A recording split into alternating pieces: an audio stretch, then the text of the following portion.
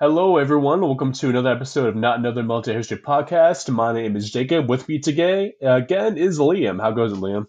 Going well, Jacob. How are you doing today? I'm doing pretty good, pretty good. Just very sore. The other day, Mondays is my what do you call it, my leg day at the gym. So usually Tuesdays, that means my sore day. So hang in there. Well, good luck with that. Yep, it's fun times, but a couple things as well, just a couple quick announcements. So this is going to be the start of a weekly episodes. So we release the first few episodes within a pretty small time frame. In about a week, we release 5 episodes. But from now on, just to give you more time with writing the episodes and whatnot, we're going to go ahead and go on a weekly release schedule. But if you're a member of the Patreon, which is only $3 a month, you get 2 episodes per week instead of one. So there's your incentive, dear viewer, for that. So we're gonna go ahead and start the episode. So how much do you know about a little island called Guadalcanal, Liam? Not much other than a fair amount of shenanigans went on around, say, like 1942. Yeah, a few things happened. Yeah, during between 1941 and 1945 there. But if you answered that you didn't know too much about it, you would have that in common with the Army, the Air Corps, and the Navy during World War II, because we're talking about the Guadalcanal Campaign. So, I'm only more confident in our armed forces, knowing that they knew just as much about the island as I did. oh, I mean, honestly, it's probably less than what you and I both know about it. Like before, yeah, it's pretty rough. So we're going to go ahead and start. Just give you guys a little bit of background. Oh, and I wanted to also say, so this episode is the first episode in the series we're doing. We're looking to make it about 5 parts, and I'm mostly going to focus on the land war in Guadalcanal. I am going to, of course, talk about the naval war because the naval war is really important. But I wanted to make this like a 5 episode series rather than a 10 episode series because the naval warfare is just there's a lot that happened there too, and that could honestly be its own series. So I So am many going to talk about boats. it. Do what? So many boats. We lost so many boats Yeah, they in call it. Guadalcanal. Yeah, they call it Ironbound Sound for a reason. Iron Bottom Sound. But so so yeah, I'm going to go over kind of the beats of the naval battles and talk about why they're significant, but I'm not going to go into as much details as I will the land campaign. So just to make you guys aware. So we're going to go ahead and start. So just kind of introduce the setting. So of course we all know December 7th, 1941, Pearl Harbor was bombed. In early 1942, the Allies were on a sort of losing streak in the Pacific against the Japanese. By the end of February, the Japanese had conquered a vast swath of the Pacific, capturing Malaya, Singapore, Hong Kong, the Philippines, and most of the territory of the Dutch East Indies, in addition to New Guinea, much of New Guinea, and the Southwest Pacific Islands. And this area in particular posed a problem for the Allies because the main Allied base of building up their forces to hit back against the Japanese was, of course, Australia. So if the Japanese start building airfields along the Solomon Islands and in New Guinea, that could interfere with Allied naval traffic and air traffic going towards Australia. So that becomes a very big deal for them. If you've So, ever played the game Risk, this is if you're trying to build the Australian supercontinent and somebody has taken the island chains connecting you to Asia and essentially trapping you there. yeah, pretty much, yeah. Because once you hit Australia, there's not really much else, nowhere else you can really go. So if you get bottled in there, you're kind of screwed. But what do you call it? Famously big players of Risk of the Japanese in World War II. Yes, So yes, they so invented it. yeah, they did invent it. Yeah, don't look that up. It's true. I promise. Only facts here on Not Another Military Podcast. Only the facts. So by June 1942, the Japanese, excuse me, the Japanese naval expansion had been checked to the battles of Coral Sea and Midway. Although its army had not really been really checked at all, really much, they were still on a pretty solid winning streak, and it very much intact, and had not yet suffered a defeat at the hands of the Allies. So this brings us to our very happy little island called Guadalcanal, where nothing bad would ever happen. So Guadalcanal is roughly 25 miles wide. It contains a mountain range that commands the island with the highest peak named Mount Austin, reaching 7,000 feet. So aside from that, it was mostly covered in hills and thick jungle, and it also crisscrossed by numerous rivers and streams, and reefs also ringed the outside of the island, making it difficult for ships to maneuver. So previously, the Solomon Islands had fallen under the British Solomon Islands Protectorate during the pre-war period. And at the time of which the war broke out in 1941, they had a population of just under 100,000, with there being 500 Europeans, around 200 Chinese, and roughly 94,000 natives. The only real development to the island had been the establishment of some coconut plantations by the European colonists. So there wasn't really much of a presence on Guadalcanal when the war broke out. And then as soon as the Japanese started, steamrolling across the Pacific, the British only had a few government officials and a few soldiers on the island. So they pretty much evacuated everyone and just let the Japanese roll on up. So now, some important developments are about to come out. So, on June 8th, 1942, the Japanese landed on Guadalcanal and began constructing an airfield, and for which they could actually go ahead and start launching some bombers here. Let me go ahead. Notes. Gotta love when Google Chrome just decides to launch you 3 pages forward in your notes. But So the Japanese at this point have decided just they're going to start taking over any island they can, and if they can build an airstrip on it, they are going to. They're looking for this both kind of air and sea domination. yeah, so this is basically the beginning of the island hopping strategy. So the Japanese would build all these airfields on these various tiny little islands. I mean, some of these islands that we're go into later in the war, like Tarawa, is only like 4 miles wide, so just really tiny specks of land, just in the middle of the Pacific, and then it's kind of acts as a barrier for the Allied advances. And then the Americans are, of course, going to go ahead and hop from island to island, going from airfield to airfield, eventually taking them all the way to the doorstep of Japan. So naturally, though, this little landing in Guadalcanal immediately started just terrifying the Allied commanders because they're worried that the Japanese are going to cut off access to Australia. So they immediately began planning an operation to go ahead and take that island and islands in the Solomon chain. So we're going into the planning stage now. So after Midway, the commanders in the Pacific launched the process of deciding how best to exploit their victory. So they managed to sink 4 carriers at Midway and have this massive victory, and they're deciding, okay, how do we go ahead and best jump off of this victory? So, as generals are wont to do, they started bickering over strategy and command almost immediately. Like, if there's one thing that you have to know about generals and admirals, is that they are petty bitches and they have massive egos. So, which largely has not changed. So, King, who was the chief of naval operations for the Navy, wanted overall command instead of MacArthur, who controlled Army forces in the Pacific. So George Marshall, the chief of staff of the War Department, actually went to bat for MacArthur in this instance, arguing that MacArthur's position and knowledge should be in the basis for coordinating Allied efforts during the operation. So MacArthur, of course, famously commanded soldiers in the Philippines previously. So Marshall, argued that his experience and knowledge should be of some use in this, and that he should probably have command. King didn't like this so much, though, so King replied that since the Pacific was mostly a naval area, MacArthur should submit himself to naval command, going as far as to say the operation, quote, could not be conducted in any other way. So just planting his flag in the sand, just like, my way or the highway, you gotta deal with it. Marshall initially held off from replying, but then this led MacArthur just to launch one of his biggest bitch fits of his career. So what ended up happening was MacArthur then presented Marshall with, in his words, evidence that the Navy sought to take over all operations in the Pacific, arguing that the Army would assume a passive role in which the soldiers would only be occupying forces under the command of the Navy or Marine commanders. So this is basically any Army general's worst nightmare, is to be just like a completely have no, autonomy, and just to be completely under, the thumb of whatever Navy or Marine, or even worse, Marine commander, tells you to do. So they hate that. I mean, So to be fair to the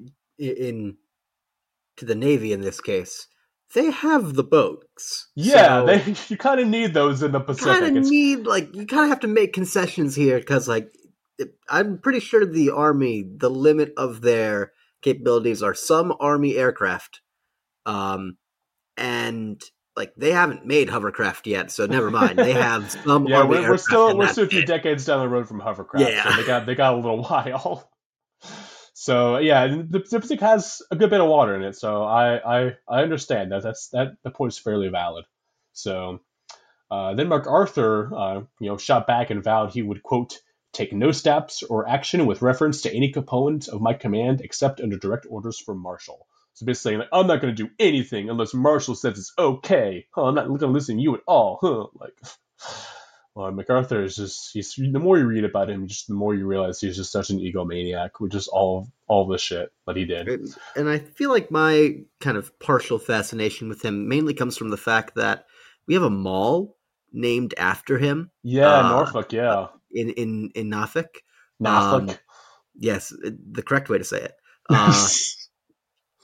But we have a mall named after him, so I was always wondering, like, well, who is this guy? Who is this MacArthur that, in this great era of, like, early 2000s southeastern Virginia, why have we named a mall after this man? It turns out it was a crazy general who was very much an egomaniac.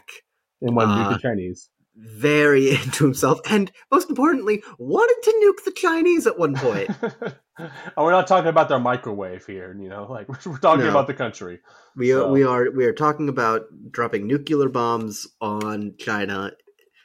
Very, very much like one of the only presidents who was more than willing to use nuclear warfare during the Cold War, but that is another podcast. Yes, we're gonna go over the Korean War, I'm sure, at some point. I mean, the 50s were just a wild time because it's kind of that era where they hadn't sunk in yet that these nuclear weapons were like world ending, like weapons. Yeah. They're kind of like, oh, we could just use them on a battlefield, right? And they're like, no, I don't think you test can. them all throughout the Pacific. Oh, yeah. Who cares about the effects? Nothing bad could happen. What are you talking about? Like, pollution's from pollution, radiation's from radiation. We don't need, the ozone layer is fine to have a few holes in it.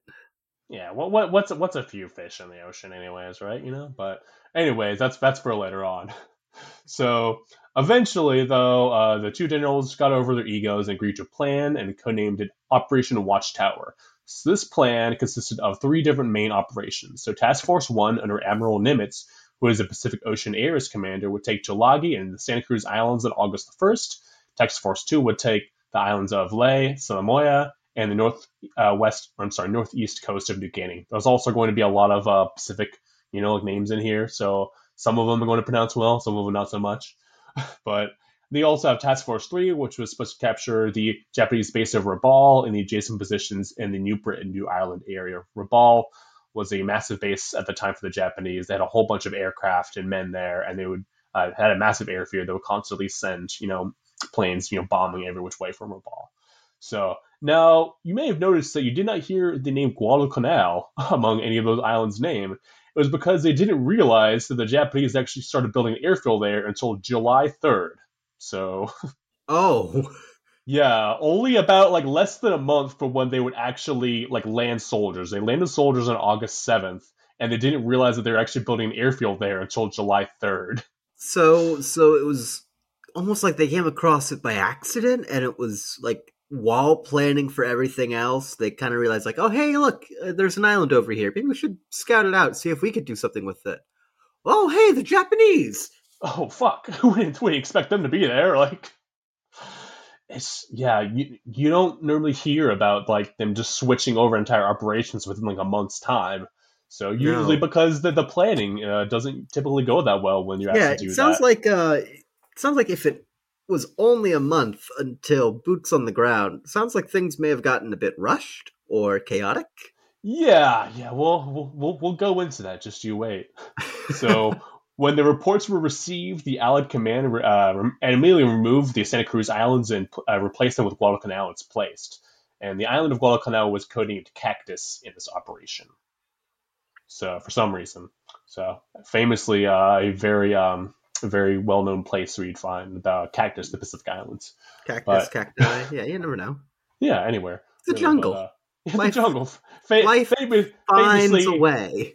Famously a very dry place where there's not much water and where cactus love to flourish.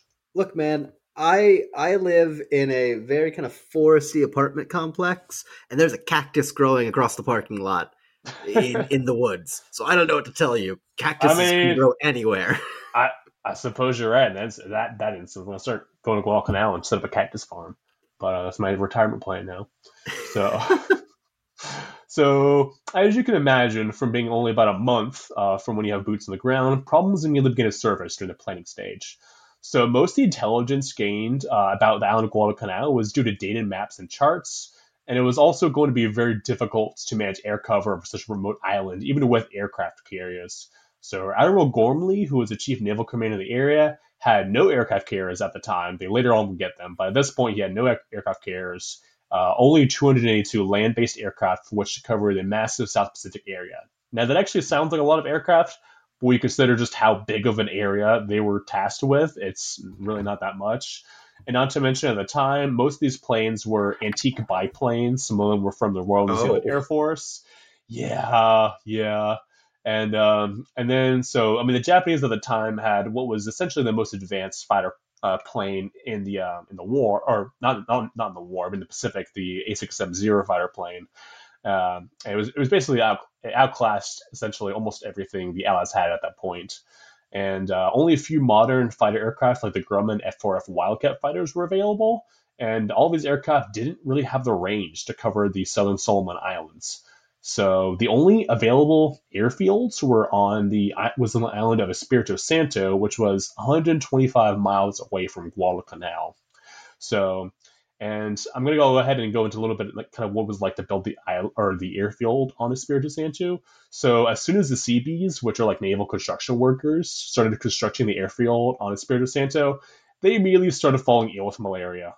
So this is some, oh, yeah, this is something that every military force in the Solomons is going to run into. Is that it fucking sucks to fight in the jungle because of all the diseases, malaria, yeah, and dengue they're not fever. inoculated or anything like that. Yeah, and then so they're just gonna have men just come down with malaria just constantly, and then And if one person gets like malaria or some exotic disease and falls ill and like is too ill to work, they get transferred out, and you bring in somebody else who is not inoculated with the region and may catch malaria and fall out. So yeah, or may even be like a green soldier who doesn't have an experience, you know. So you're exactly, you're yeah. pulling experienced guys off the line because of disease. So, but and then so there was also a shortage of replacement parts, crews, engines, and mechanics for the planes in this air force as well.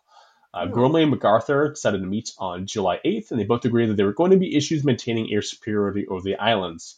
In contrast, the Japanese had bases all around the island that allowed them to bring overwhelming numbers of aircraft to bear on Guadalcanal. So this led MacArthur and Gormley to cable the Joint Chiefs of Staff with their apprehensions for this problem, stating, quote, the initiation of the operation at this time, without a reasonable assurance of air coverage during each phase, would be attendant with the gravest risk. So we call this foreshadowing. it's So almost as if they know going into this, hey, things will go bad if we try to go through with this kind of air coverage. yeah, this is gonna be a problem. Just letting you Yeah. guys know, covering our asses here. And a The month Joint Chief. later, they're Yep. on Guadalcanal. I'm sorry. What? And a month later, they are on Guadalcanal. Yep. So now we're not there yet. So the Joint Chiefs did not receive this message fondly, with Admiral Turner, chief of the Warplanes Division, believing that speed in countering the Japanese buildup was of the essence. He also knew that MacArthur would rather rush to launch an attack on Rabaul, which is a much stronger target, than a more modest Guadalcanal sally. So MacArthur really wanted to go ahead and just immediately rush towards the main Japanese base at Rabaul, kind of just cut the head off the snake. You know, the Rabaul was supplying all of his other Japanese garrisons, and again, like we mentioned, had this massive airfield. So MacArthur just wanted to go ahead and immediately go rush there. And then, the Joint Chiefs were like, actually, though, like we're not really at the point to where we can attack such a massive base, so let's go ahead and go for this Alec Guadalcanal instead. So now Yeah, we're going to go. like a nice little warm up. Like Yeah, we'll yeah. dive in, we'll take care of the small airfield, give our boys some practice on the ground, then hey, onto a ball. Quick little 20-minute, like little battle here. Just in Yeah, and in and out, we're out. good We'll to have go, a right? Yeah. quick adventure. We're good. I can't believe I made a fucking Rick and Morty reference In this day and age, in this fucking podcast, Lord.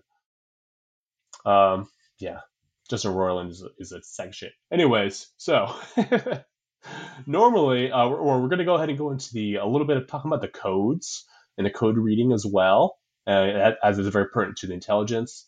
So normally, on a good day, on a normal day, 60% of the Imperial Navy messages were intercepted, with 40% transcribed and only about 10 to 15% recovered.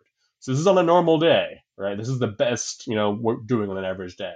So right before the Guadalcanal campaign, however, the Japanese switched the coding system, and according to, I'm getting a lot of this information from the book Guadalcanal: The Definitive Account to Landmark Battle by Richard B. Frank, which is a great book. Definitely recommend it.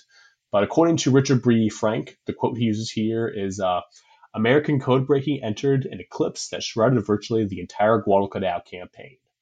So during almost the entire campaign, they are just not able to read the Japanese codes at all, which is really, if you'll remember, is what largely led us to win Midway, was the fact that we Exactly. could read That the Japanese codes. we won Midway because we could break their code, and then all of a sudden, just hey, we're gonna do a 180, switch up everything, leave you guys in the blind. Hope you guys have fun with that. Could you just imagine? I just imagine the fucking like looks in the room among all the code breakers when they realize the Japanese switched the code. Just like, oh fuck! Like, what do we Yeah, do they now? translate a code using the old system, and it comes out to just like a report on taxes, and it's like Right? that is not a real message. It's like, oh, I don't think this is correct. Oh fuck! I think I switched the code. So now we're going to go ahead and talk a little bit about the 1st Marine Division. So the 1st Marine Division was chosen to spearhead the assault on Guadalcanal. They were not ready, though. They were not fully staffed, and much of the equipment was dated. For instance, they had to make do with the 1903 Springfield rifle, which was a bolt-action rifle, which was the main U.S. rifle during World War One, because the M1 Garands weren't ready yet for the Marines. They were getting the Army had priority on the M1 Garands, which are of course semi-automatic rifles. Would have given the Marines more firepower had they got them initially, but because of like the supply constraints, they did not get them going into Guadalcanal. No So, satisfying pings while reloading. I know, man. I would have been so fucking pissed to be a Marine and just to hear those Army guys coming in, just ping, ping, like, you motherfuckers. Like, I did would you have been pissed to be in war, to be? I would have just been pissed to to be in the be in fucking combat. Guadalcanal. Yeah, like, Yeah, I do not want to be in the jungle, so I think our priorities are different. yeah, I would. I would much if I were to be in World War II. I mean, obviously I wouldn't want to at all if given the chance, but I would much rather be sent to the European theater than the Pacific theater. Well, Just have fun. Thank you for your service. If you could time travel back, thank you for killing some Nazis for us. yes, I demand you thank me for my service, and then I get a free free lunch at Waffle House. But God damn it. So after they undertook, so the Marines did the tackle training in New Zealand, and then D-Day was officially set for August 1st, 1942. So while they were in New Zealand, there's a Wellington newspaper that did a bit of an oopsie. It was named the Dominion, and they actually may have alerted the Japanese when it announced that, quote, it may be significant that the censor passed the news of the arrival of the complete equipped expeditionary force of the American Marines in the South Pacific port recently, as Marines are not usually sent to bases where action is not expected. So basically, like letting whoever wants to read this newspaper know, like, hey, a bunch of Marines are here. They usually aren't just sent here just to be, like in New Zealand. They're probably going Yeah, to combat somewhere close by. Like, I yeah, wonder where. just basically alerting any Japanese that can speak or read English. Hey, a large contingent of Marines are about to go island hopping. Yeah, they're. Let's just say the U.S. is very lucky that the Japanese were just as bad about intelligence as they were at this point, because it could have gone very badly had it been the other way. So now there's still the issue of inadequate intelligence on the islands itself. So General Vandegrift, who headed the First Marine Division, actually wanted to launch a raid to contact Martin Clemens, who was a Commonwealth Coast Watcher. So the Coast Watchers were a group of people that were made up of kind of a mix of like priests and government officials and like formerly like British soldiers who were in the Solomon Islands. And then what they would do is they would just kind of run around the islands and then keep track of Japanese movements by land, sea, and air, and then they would radio to the Allies and let them know where they're going. So they delivered a very invaluable service during the Guadalcanal campaign. So Vandegrift wanted to go ahead and make contact with Martin Clemens, who was the leader of the Coast Watchers, to gather intelligence, but this was deemed, quote, too dangerous by Admiral Gormley, which I answer, it's fucking war? Like, Yeah, last time I checked. there's a lot of danger in war, and yes, there might be sacrifices, but there's also like valuable information and valuable things there that could lead to countless future deaths being prevented. Absolutely. What if this guy has information that says Iwo Jima is not just surface structures and actually has 1,000 miles of tunnels underground? It's a For bloodbath. real. Yeah, absolutely. I mean, imagine if they had had that kind of intelligence, before they went to any of these battles. I mean, intelligence has the potential to save, like you said, massive amounts of lives. So it's generally considered to be pretty worth the risk if you can gain some extra intelligence before going into battle. So, uh, so construction workers, merchants, civil servants, and basically anyone who had ever been on Guadalcanal the government was aware of was interviewed in the process of gathering intelligence about Guadalcanal just to get an idea about the island's topography and geography. Despite all this, though, they basically like if you just shot Guadalcanal a passing glance, like you passed it, on a cruise ship at some point, they're like, the army is tracking you down. They're like, so what did the island look like? Can you just give us any information at all about Guadalcanal, please? We're begging you.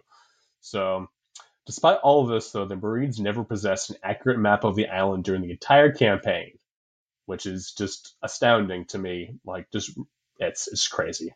It's insane that like entire like regiments or even like platoons are like going off of like Dave's hand drawn map of like we've walked 4 miles and like we have trees. There's a creek here, 300 paces from camp, and there's a lot of Japanese this way. Why'd you draw dragon on the map, Dave? Here be dragons. It's what you put at the edge of every map. Yeah, right. That isn't that what you just draw on every map? Like I thought, like all good map drawers did that. I just wanted to give a little flair for the dramatic, guys. Like I'm not Amerigo Vespucci. What do you want from me? for real. So, and then the Fifth Marine Division, along with the First, was added to the assault, and gradually a plan came to in which one group of Marines was supposed to seize the airfield at Lunga Point, while the other group was to siege nearby Tulagi and the twin islands of Gavutu Tenambogo. So, planning is really finally beginning to come together. So, as the Marines loaded up the ships to head to Guadalcanal, they were immediately pelted with the freezing rain in New Zealand and Auckland, which is where they were based. And instead of giving help, the New Zealand dock workers insisted on hourly tea breaks and outright refused to work in the inclement weather, forced the Marines to do all the work, which is just hilarious. Like the Marines are just out there like, hey, you guys, mind lend us a hand, and they're just like, but we have tea though. I mean, to be fair, tea is pretty amazing, especially in cold weather. I mean, perfect. Those Marines missed out. For real, yeah. The New Zealanders are just like, guys, like I'm union, like I don't get paid enough for this shit. Like I'm not going out there helping you load the boats. I don't care if you're trying to save us from hypothetical Japanese invasion. Like They're not I need to keep wrong. my team warm. They're not paying me extra for this. Yeah, I in a way I kind of respect it. So Yeah. Stick to your guns. absolutely, even against men who have actual guns, full Yeah. automatic guns. So this little tiff here further delayed the expedition, which was forced to change D-Day from August 7th instead of August 1st. So this brings us to the actual landing. So finally, on August 7th, 1942, 11,000 Marines landed on Lunga Point on Guadalcanal during the morning. So there was massive naval bombardment and air bombardments, and the Marines landed.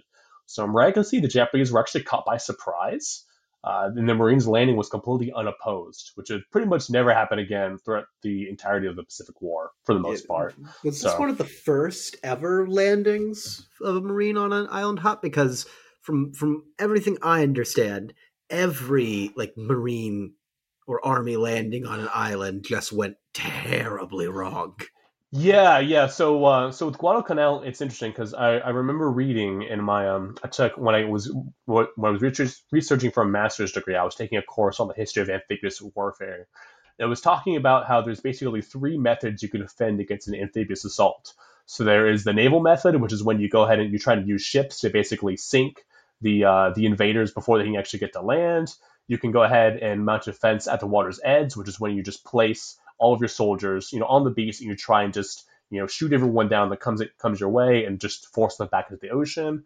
And there's also the inland method, which is when you go ahead and you have troops that are based, inland, and then they go ahead and rush to try to meet any kind of landing force as it's coming in. So at this point, the Japanese are we'll say the Japanese will later to try to retake Guadalcanal. They're going to use a naval defense. They're going to try and use their navy to go ahead and destroy any ships and try and keep supplies from coming into the Marines. Later on, throughout pretty much the rest of the Pacific War, they would switch to a defense at the water's edge, where they would just mass soldiers and create bunkers and obstacles, machine gun nests, and everything to try to basically push the Marines back into the sea. So, but luckily, like I said, the Japanese didn't know they were coming, and also there weren't really any Japanese soldiers stationed on Guadalcanal at this point. It was like a construction battalion, and there were a few soldiers. But when they heard the naval bombardment before the actual invasion, the construction workers pretty much fled into the jungle and just ran away. So, Smart man.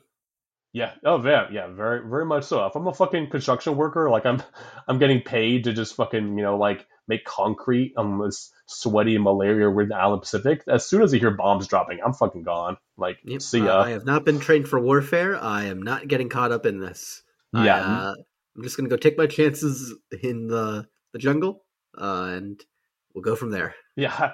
And a lot of I should also mention a lot of them were also conscripted Korean laborers too that were brought there forcefully. So those guys have even less of a reason to give a fuck about Oh yeah, defending exactly. the No, island. So they're gone. the minute the guards are distracted, I'm gone. Yeah, In that pretty case. much. Yeah, I'm like I'm out of here. So, so yeah, the Marines actually had several advantages as well. So there was a cloudy weather, gave the Marines a reprieve from the Japanese aircraft. So there weren't, luckily for them, there weren't any Japanese aircraft flying around at this point. And just a little fun fact for you. So the first casualty, and I'm using casualty to mean, like wounded or dead in this instance. So the first casualty on the for the Marines for the Guadalcanal campaign was a Marine who sliced his hand with a machete while trying to open up a coconut. No, he made the terrible mistake. No sharp objects on a round spherical thing. No, just no sharp objects for Marines, just in general. They I can't mean, yeah, handle just them. These are guys that famously nothing. eat the crayons. So Yeah, yeah, exactly. Nothing ever goes well if you give a bladed object to a marine. yeah, that just struck me as just being so hilarious because it's just the most Marine thing ever. Like these guys land on this beach, and guys just trying to open up a coconut and slices his It's hand. the And it's like, most oh American fuck. thing ever. Honestly, hey, here we are at war. Let's go. We're gonna fight the enemy. There's nobody on the beach. Everybody we see is either running away or we've dealt with like some small arms fire. And Jim Not just even that at this lopped three point. fingers off because he tried to open a coconut. hmm True, this man truly made the ultimate sacrifice for his country. So Did he get a Purple Heart? I really, really hope so. I hope he Man, got a I would. Purple Heart and just went home and was like, "Yep, got wounded at war. It was I, terrible." I mean, I know that didn't happen, but it would just be so hilarious to see the stink eyes, that would have been given to him from all the other men, like in like the wounded bay, who got like hit by a shell or like got like shot in the arm by like a mortar or something, and just got one guy with the fucking coconut machete hand. And he is holding the bloody coconut with a little straw sticking out of it, Yes, sipping the coconut milk. it's got the one of the little umbrellas on there too, and everything. Exactly. It's He's like like, a "Oh, maybe myself reward. maybe some of my Thai guys. You want some?" Like, so shortly after the Marines landed on the island, they immediately started encountering the difficult terrain. So jungle was extremely thick, so much that scarcely any light reached the forest floor, and they could only see a few feet into the jungle. So the island was crisscrossed by numerous streams and rivers, which are populated by snakes, crocodiles, and giant river rats. And there was also mosquitoes, also beginning to dish out malaria and dengue fever, as previously mentioned. So so yeah, the jungle is neutral. The jungle hates everybody whoever steps the jungle. It doesn't matter who you are. You are going to get fucked over by that jungle if you try to fight the jungle. So Yeah, the jungle usually wins. It's got a lot of hazardous elements. I think the most terrifying thing, crocodiles is one thing. You expect that in a jungle. River rats? Dear God. If I see like a foot long furry object just coming out of the water trying to bite my ankles off, I may die of shock. this man saw a river rat and fainted. So he's getting pulled off the island. Yeah, you get pulled off the line because river rat. I mean, I saw my fair share of river rats at my old house in Hilton Village in Newport News. So, I mean, I think these rats are probably much bigger though. So yeah, I Those, yeah, probably those were not river rats. Those were just regular rats that lived in the sewer that opened up into a ravine near our house. yeah, I probably would be there with you. Not gonna lie, if I saw giant river rats that are probably the size of a foot. So, naturally, though, as the Marines are starting to traipse through the jungle towards the airfield, communication and command began to break down as the Marine units became separated from one another in the thick jungle, as some forged ahead and others moved at a snail's pace. So by the end of the day, the first Marines had only made it a mile past disembarkment. So they're only a mile past the beach. And as the Marines took shelter for the first night, paranoia took hold in the dark and the foreboding jungle. So the Marines start to get, the itchy trigger fingers. They start to, see Japanese soldiers, behind every rock and every bush. And at one point, there was one Marine nearly shot a guy named Colonel Cates, who remarked, quote, "Luckily, he was an artilleryman, so he missed." You gotta love the right humor of these guys. Just like, oh, he shot at me, but yeah, he's a shitty shot, so you I'm all good. Don't kind worry of about it. you kind of have to have that humor in a life or death situation Oh, because absolutely. otherwise you're just going to be a nervous wreck. Yeah, it keeps you sane. Absolutely. So, let's see. So the Japanese 11th Construction Unit, like I said, had initially fled into the jungle to the initial bombardment of the island, and Captain Mosin rallied a few stalwarts for an attack, but they got lost in the jungle and returned to base without attacking any Marines. So that was the first attempted action by the Japanese on Guadalcanal. Was like a few guys from a construction battalion that got together and like tried to ambush the Marines at night, but they got lost in the jungle and went home. Yep, yeah. I mean, that would be my experience in the jungle. Just trying to go out to do something, get lost, give up, go home. Pretty much, and that's something that this is going to be a pattern largely for the Japanese because they're going to do a lot of them attacking on Guadalcanal mainly once after the Marines occupy the airfield. So they're constantly going to go ahead and be advancing through the jungle, and they're going to get lost. And then like there's going to be battles where entire units, like entire battalions, sometimes even do not take part in the battles because they just got lost in the jungle and couldn't find their way back to their comrades. Like people have this thought that the Japanese during World War II, these great jungle fighters, like they really weren't. It was just that they were more willing to go into the jungle than a lot of the Allied forces were in the beginning. Like during the Malaya campaign, when they were going down the Malay Peninsula towards Singapore, the British pretty much exclusively just stayed on the roads and wouldn't venture into the jungle at all, which made them incredibly easy for the Japanese to outflank if they just went into the jungle. So, but yeah, like I previously mentioned, the jungle is neutral, so it fucks over everybody, including the Japanese. So Yeah, it's nobody's home turf. You can adapt slightly to fighting it, but all in all, the jungle's gonna win. yeah, our armies come and go. The jungle is will always be there. So uh, now we're gonna get into the first Marine actually killed on the island was killed by friendly fire. He went out of his hole at night to pee and had bungled saying back the password Lilliputian. So he tried to say it, couldn't really, kind of fucked up saying it, and then got shot. So this is I boding very well Yeah, for the Marines in this battle. what a terrible thing to make a password. Like I get it's for safety and you don't want it to be a very common thing so that anybody could easily say it, but Lilliputian?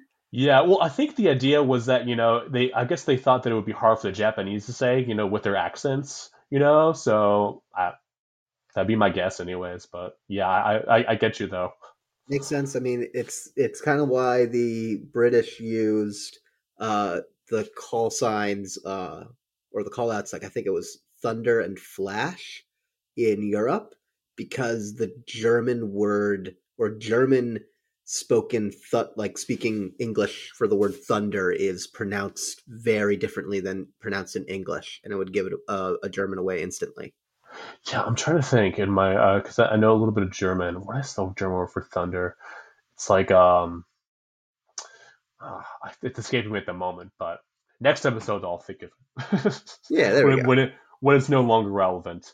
So meanwhile, though, on the nearby islands of Tulagi and Gavutu Tenambogo, the Marines that landed there had a much different go of it than the Marines that landed on Guadalcanal. The Japanese were actually, on in force on those islands, and so the Marines did manage to capture the island after suffering about 60% casualties. So it is a much more fierce firefight than what the Marines are currently dealing with on Guadalcanal. Yeah, So that's the kind of landing you normally hear about. yeah, that's the kind of landing you expect when you hear about the Marines going into warfare against the Japanese in the Pacific during World War II. So the very next day, though, the 5th Marines managed to take the Japanese airfield with virtually no resistance. So by then the second day, things actually appear to be off to a pretty good start. They've got the airfield. There's kind of almost no Japanese. Things are going pretty good. So Lord, would it not stay that way? So during the second night, on night 2 of the Guadalcanal Campaign, the Battle of Savo Island occurred, in which the Japanese managed to completely surprise the U.S. Navy and inflict one of the most humiliating defeats of the war. So the Americans lost 1,077 men, the Japanese 107, and the Americans lost 4 heavy cruisers sunk, the Japanese none. So basically, what happened in this battle is that the Japanese at this time were very good at fighting on the sea. Were very good at fighting at night on the sea, and that's because the Americans at this time tended to rely too much on radar, which wasn't really reliable. Especially we have a lot of different islands in the way. Like this isn't just one island, Guadalcanal. There's multiple islands in this, in Solomon Island chain. So, that's going to affect your radar performance. And the Japanese also did a very good job training their crew to spot, other ships at night. It was often said that they kind of they consider kind of their watchers, as kind of like their human radar. It was often what they call them because they were so good at spotting ships at night. So they basically inflicted this massive defeat on Admiral Turner, the American admiral, and forced Turner basically just, to set out for open sea and just to leave the Marines completely stranded. And, they also sunk a huge portion of the Marines' supplies and heavy equipment. So this left the Marines completely alone, isolated, without any remaining supplies. And that is where we'll pick up next time on the podcast. So, what do you think of the campaign so far, Liam? Is it going well? So far, I mean, it started off well. They, had a good, strong start with the invasion, minimal casualties, one coconut death, one because Well, somebody coconut couldn't say wounding. one Let's coconut be wounding. accurate Sorry, here. it's not a death yet. Uh, the blood loss could have lead to something Yeah, further down the line, you're not wrong. uh, Yeah, but definitely the the Battle of Savo Island kicking off this kind of spiral of defeat for the Americans around Guadalcanal is, uh, like you said, it's an important naval battle, and we'll get into it in its own right. But it really just leaves the Marines completely stranded.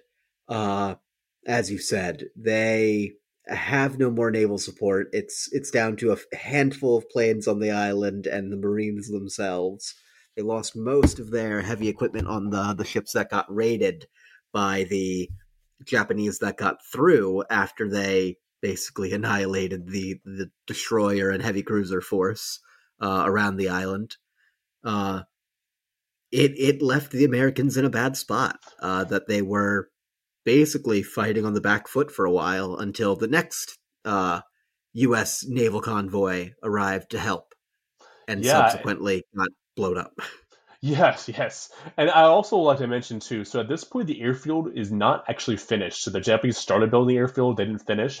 The Marines would actually have to finish the airfield later themselves. So it's not like as soon as they capture the airfield they can just start landing planes there, they can just start resupplying their forces. It would take them a little bit to actually finish the airfield and then which we're going to go into, next episode. But so yeah, the Marines are completely isolated. They've got no means of reinforcement whatsoever. They're And on their own. yes, just completely alone. And one thing I've also found really interesting about this battle is the fact that it occurred so early in the war, and that there wasn't the Marines in the United States didn't have the confidence really yet in their armed forces. I mean, yeah, they had won at Coral Sea and Midway, but those are on the sea. They hadn't ever really faced the Japanese on land yet. And on land, the Japanese had seen nothing but victory. I mean, all across the Pacific. So, I mean, you look at battles like Iwo Jima and Okinawa. I mean, yeah, those battles, of course, had horrific casualties. Not, understating that at all. But those, I mean, the outcome was largely decided once the Marines landed. Like everybody knew what was going to happen. But Guadalcanal was really one of those battles that, in many instances, we'll see this later, could have really gone either way at multiple points during the campaign. Yeah, this is very much a battle of the right thing happening for each side at the right time.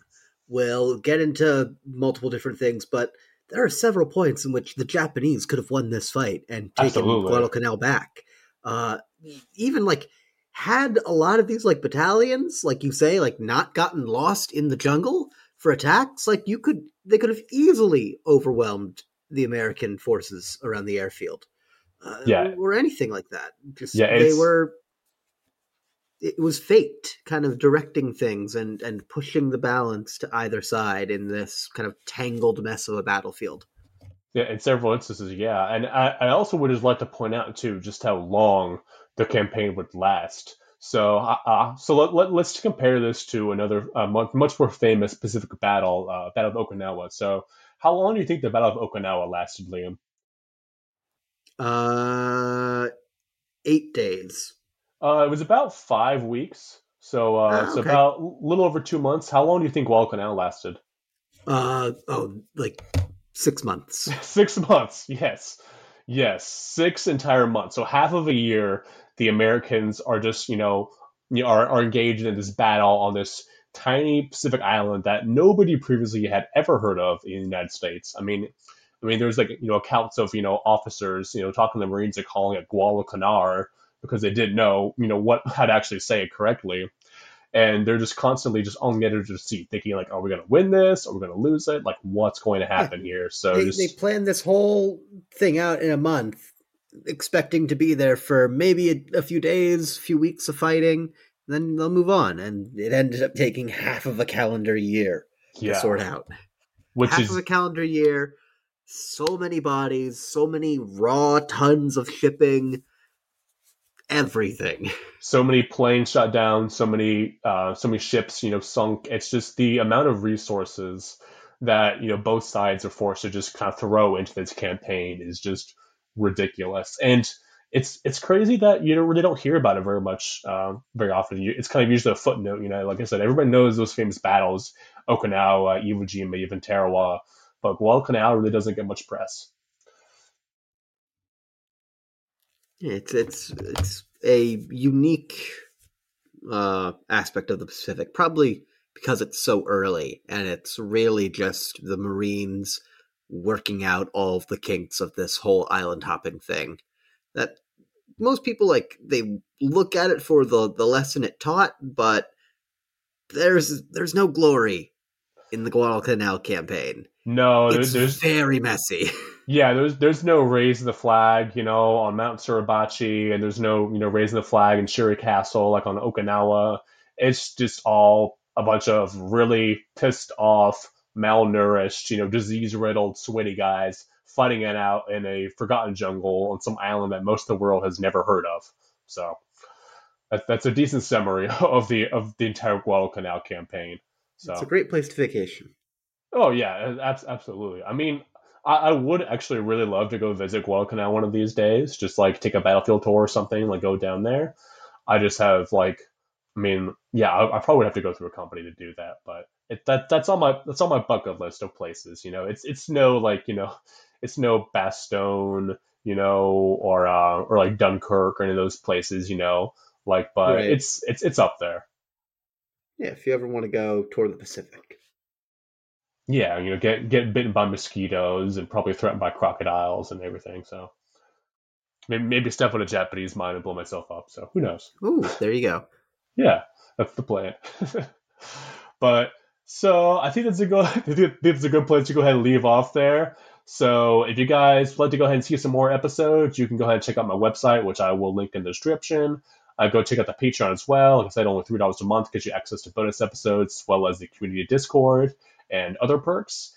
And yeah, go and check out the Facebook and the Twitter. And from them, or until next week, I would say just don't fight in the jungle or on Guadalcanal, especially. Don't end up in the jungle. If like you know how to survive the jungle, go to the jungle, but try to avoid the jungle for Just now. avoid the jungle if at all humanly possible. All right, take care, guys. Bye. Everyone